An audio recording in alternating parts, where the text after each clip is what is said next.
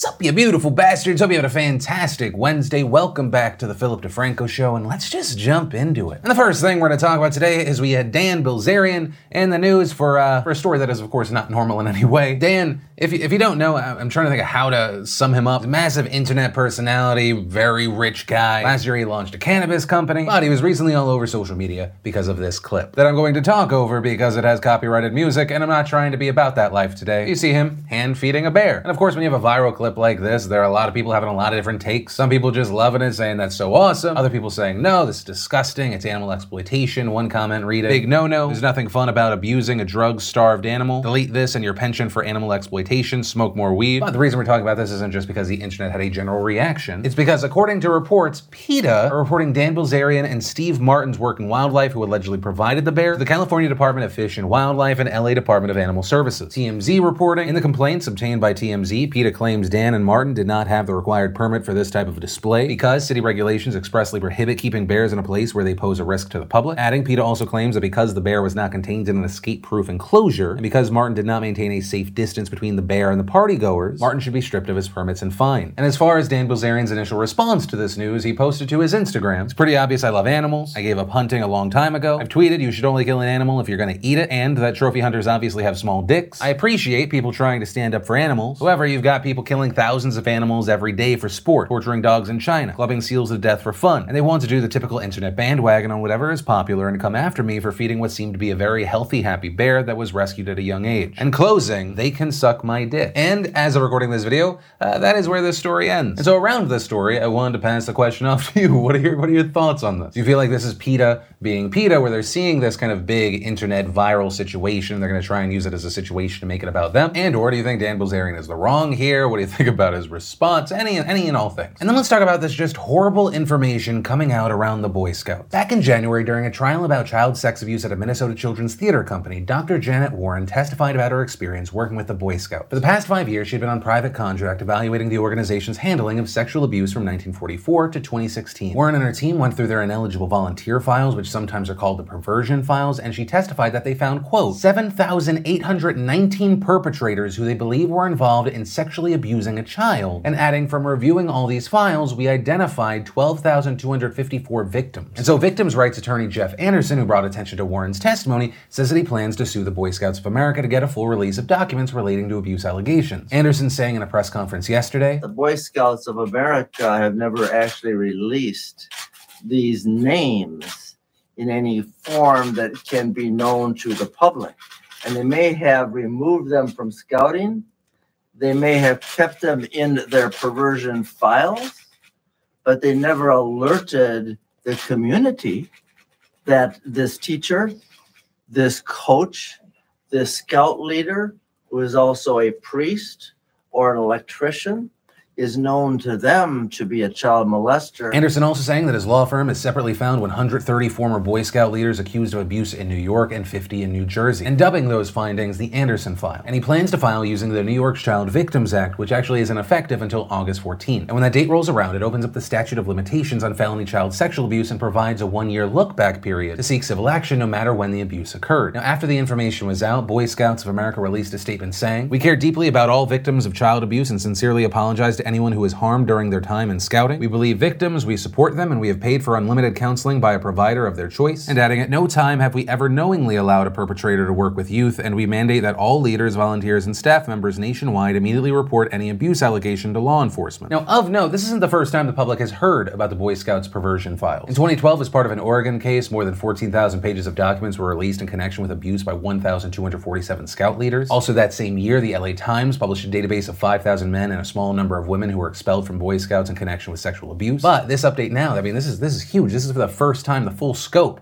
of the alleged abuse has been made public. So we're gonna have to wait to see if more documents are released. Also, what's gonna be interesting to see is what happens in New York once the Child Victims Act goes live, right? How many cases are we gonna see filed as soon as that goes into effect, right? The idea of that look-back period is incredibly interesting, especially following the Catholic Church abuse scandals. Yeah, ultimately a very troubling story, and of course, I'd love to know your thoughts on this. And then let's talk about this story around Rochester Drug Cooperative. They and 2 of their executives have been indicted with criminal charges related to the ongoing opioid crisis. And specifically, they're being accused of supplying drugs they knew were likely being misused. And this is a a massive deal because this is the first time a major drug distribution company will face charges for the opioid crisis. Now, RDC, if you do not know, is one of the top 10 drug distributors in the country. They have an estimated annual revenue of $1 billion. And according to the indictment, the company and its executives, quote, supplied large quantities of oxycodone, fentanyl, and other dangerous opioids to pharmacy customers that its own compliance personnel determined were dispensing those drugs to individuals who had no legitimate medical need for them. And there are a lot of charges involved in this case, so let's try and break them down. The company's former CEO, Lawrence Dowd III, and former Chief of Compliance, William Petruzewski, were both being charged with conspiracy to defraud the United States and conspiracy to distribute controlled substances, which carries a mandatory 10-year sentence, but also has a maximum sentence of life in prison. Petruzewski is also being charged with willfully failing to file suspicious order reports to the DEA, and he has already pled guilty to those charges. While Dowd, on the other hand, has surrendered to authorities, but has pleaded not guilty. And as far as RDC itself, it is being charged with conspiracy to violate narcotics laws, conspiracy to defraud the United States, and willfully failing to file suspicious order reports. And on top of that, they're also being sued in a civil complaint related to underreporting suspicious orders. And regarding that, it's alleged that between 2012 and 2016, the company only reported 4 suspicious orders to the DEA, but failed to report 2,000 orders to the DEA. And as far as why they did all of this,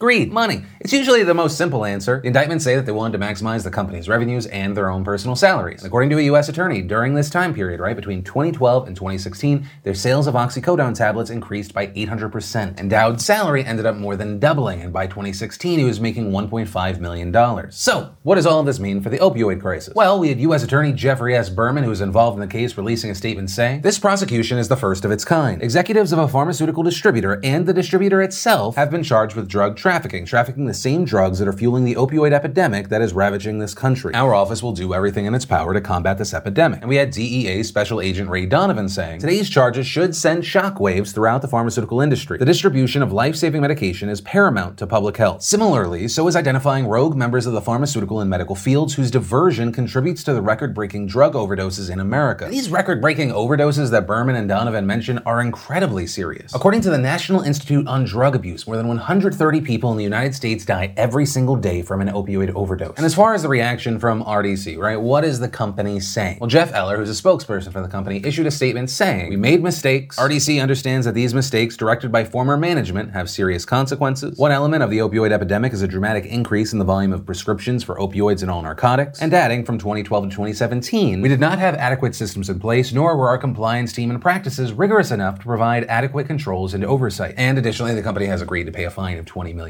and will be under independent compliance monitoring for 3 years. But with all of that said, that's ultimately where we are right now. As far as my personal opinion, my reaction to this story, unless we see a large prison sentence for the executives involved here, I'm going to be kind of continually underwhelmed. Right, I look at RDC's statement, and it's kind of what you'd expect from a large company. Right, they refer to this deadly situation as a mistake. They try to provide separation and put it in the rear view by saying former management. I don't know, and maybe I'm just being completely cynical, but it feels like you see a $20 million fine and the actual human impact it has. For legal reasons, I'm not saying they do it, but it seems like a lot of businesses, including this one, maybe just include that in their budget breakdown as far as the price of doing business. And so I think to really scare people away from doing it, you have to see the people involved, the people that created this situation, that are found guilty for this situation, that there is actual legitimate prison time. It's not just a throw a bucket of money to cover the bodies on the floor situation. Until I see a full resolution, I'm going to remain skeptical, I'm going to remain cynical, but I will note that the situation is potentially more promising than yesterday. And then let's talk about this bizarre story concerning the Philippines and Canada. Yesterday, Filipino President Rodrigo Duterte threatened to declare war on Canada if they do not take back tons of trash that a Canadian company shipped to the capital city of Manila. During a press briefing, we saw Duterte say this to officials. "I want a boat prepared. I'll give a warning to Canada maybe next week that they better pull that thing out, or I will set sail. Will declare war against them. I will advise Canada that your garbage is on the way. Prepare a grand reception.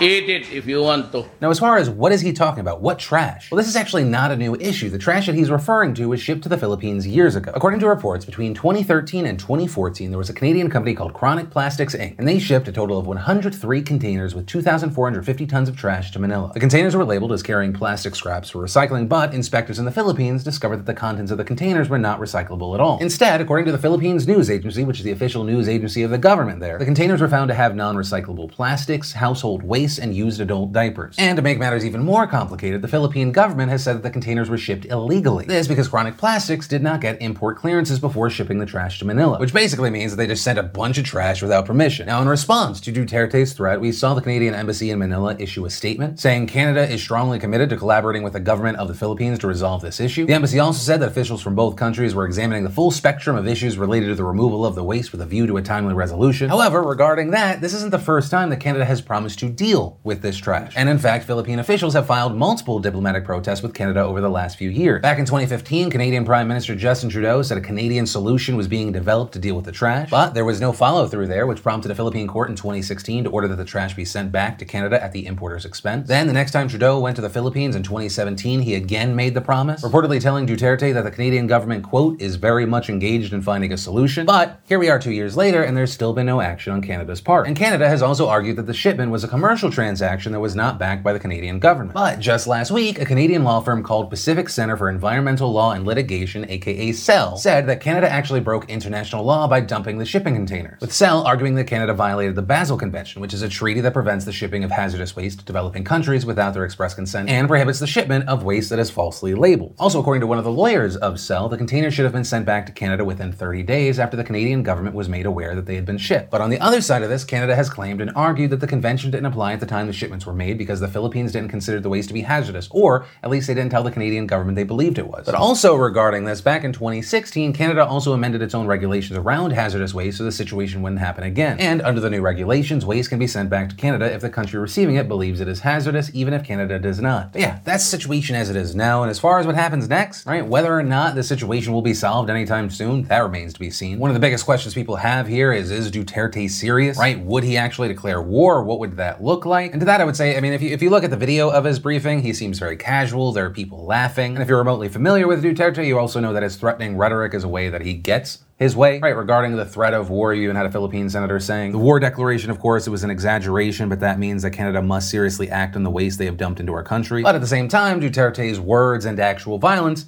they're not always completely separate. Right, that's why we've seen international leaders and human rights organizations criticizing Duterte for his war on drugs, which has reportedly led to the execution of an estimated tens of thousands of Filipinos since he was elected back in 2016. But yeah, I mean, as far as my personal opinion, I don't think that he's serious about declaring war. But what I will say is interesting to me is the trash situation. I really do feel, and it might not be international top page headlines because it's not, a sexy story. This is actually a big growing problem. So last year, if you didn't know, China introduced a ban on, quote, foreign garbage as part of a move to upgrade its industries and reduce environmental damage. So as a result, trash has been getting sent to developing countries. According to the BBC, the amount of plastic taken by China dropped by 94% between 2016 to 2017 and 2017 to 2018, while Malaysia, Turkey, Poland, and Indonesia took up the slack. And it is a growing problem, and also there's a lot of money involved. According to the UN, the global waste market sector, which includes collection and recycling, is estimated to be $410 billion, excluding a very large informal sector. But yeah, of course, with this and all of our stories, I'd love to know your thoughts in those comments down below. And that's where we're going to end today's show. And remember, if you like this video, you want to support the channel, just hit that like button. Also, if you're new here, be sure to subscribe. Also, if you're not 100% filled in, if you miss either of the last 2 videos we put out, click or tap right there to watch and catch up. But with that said, of course, as always, my name's Philip DeFranco. You've just been filled in. I love yo faces, and I'll see you tomorrow 2 times.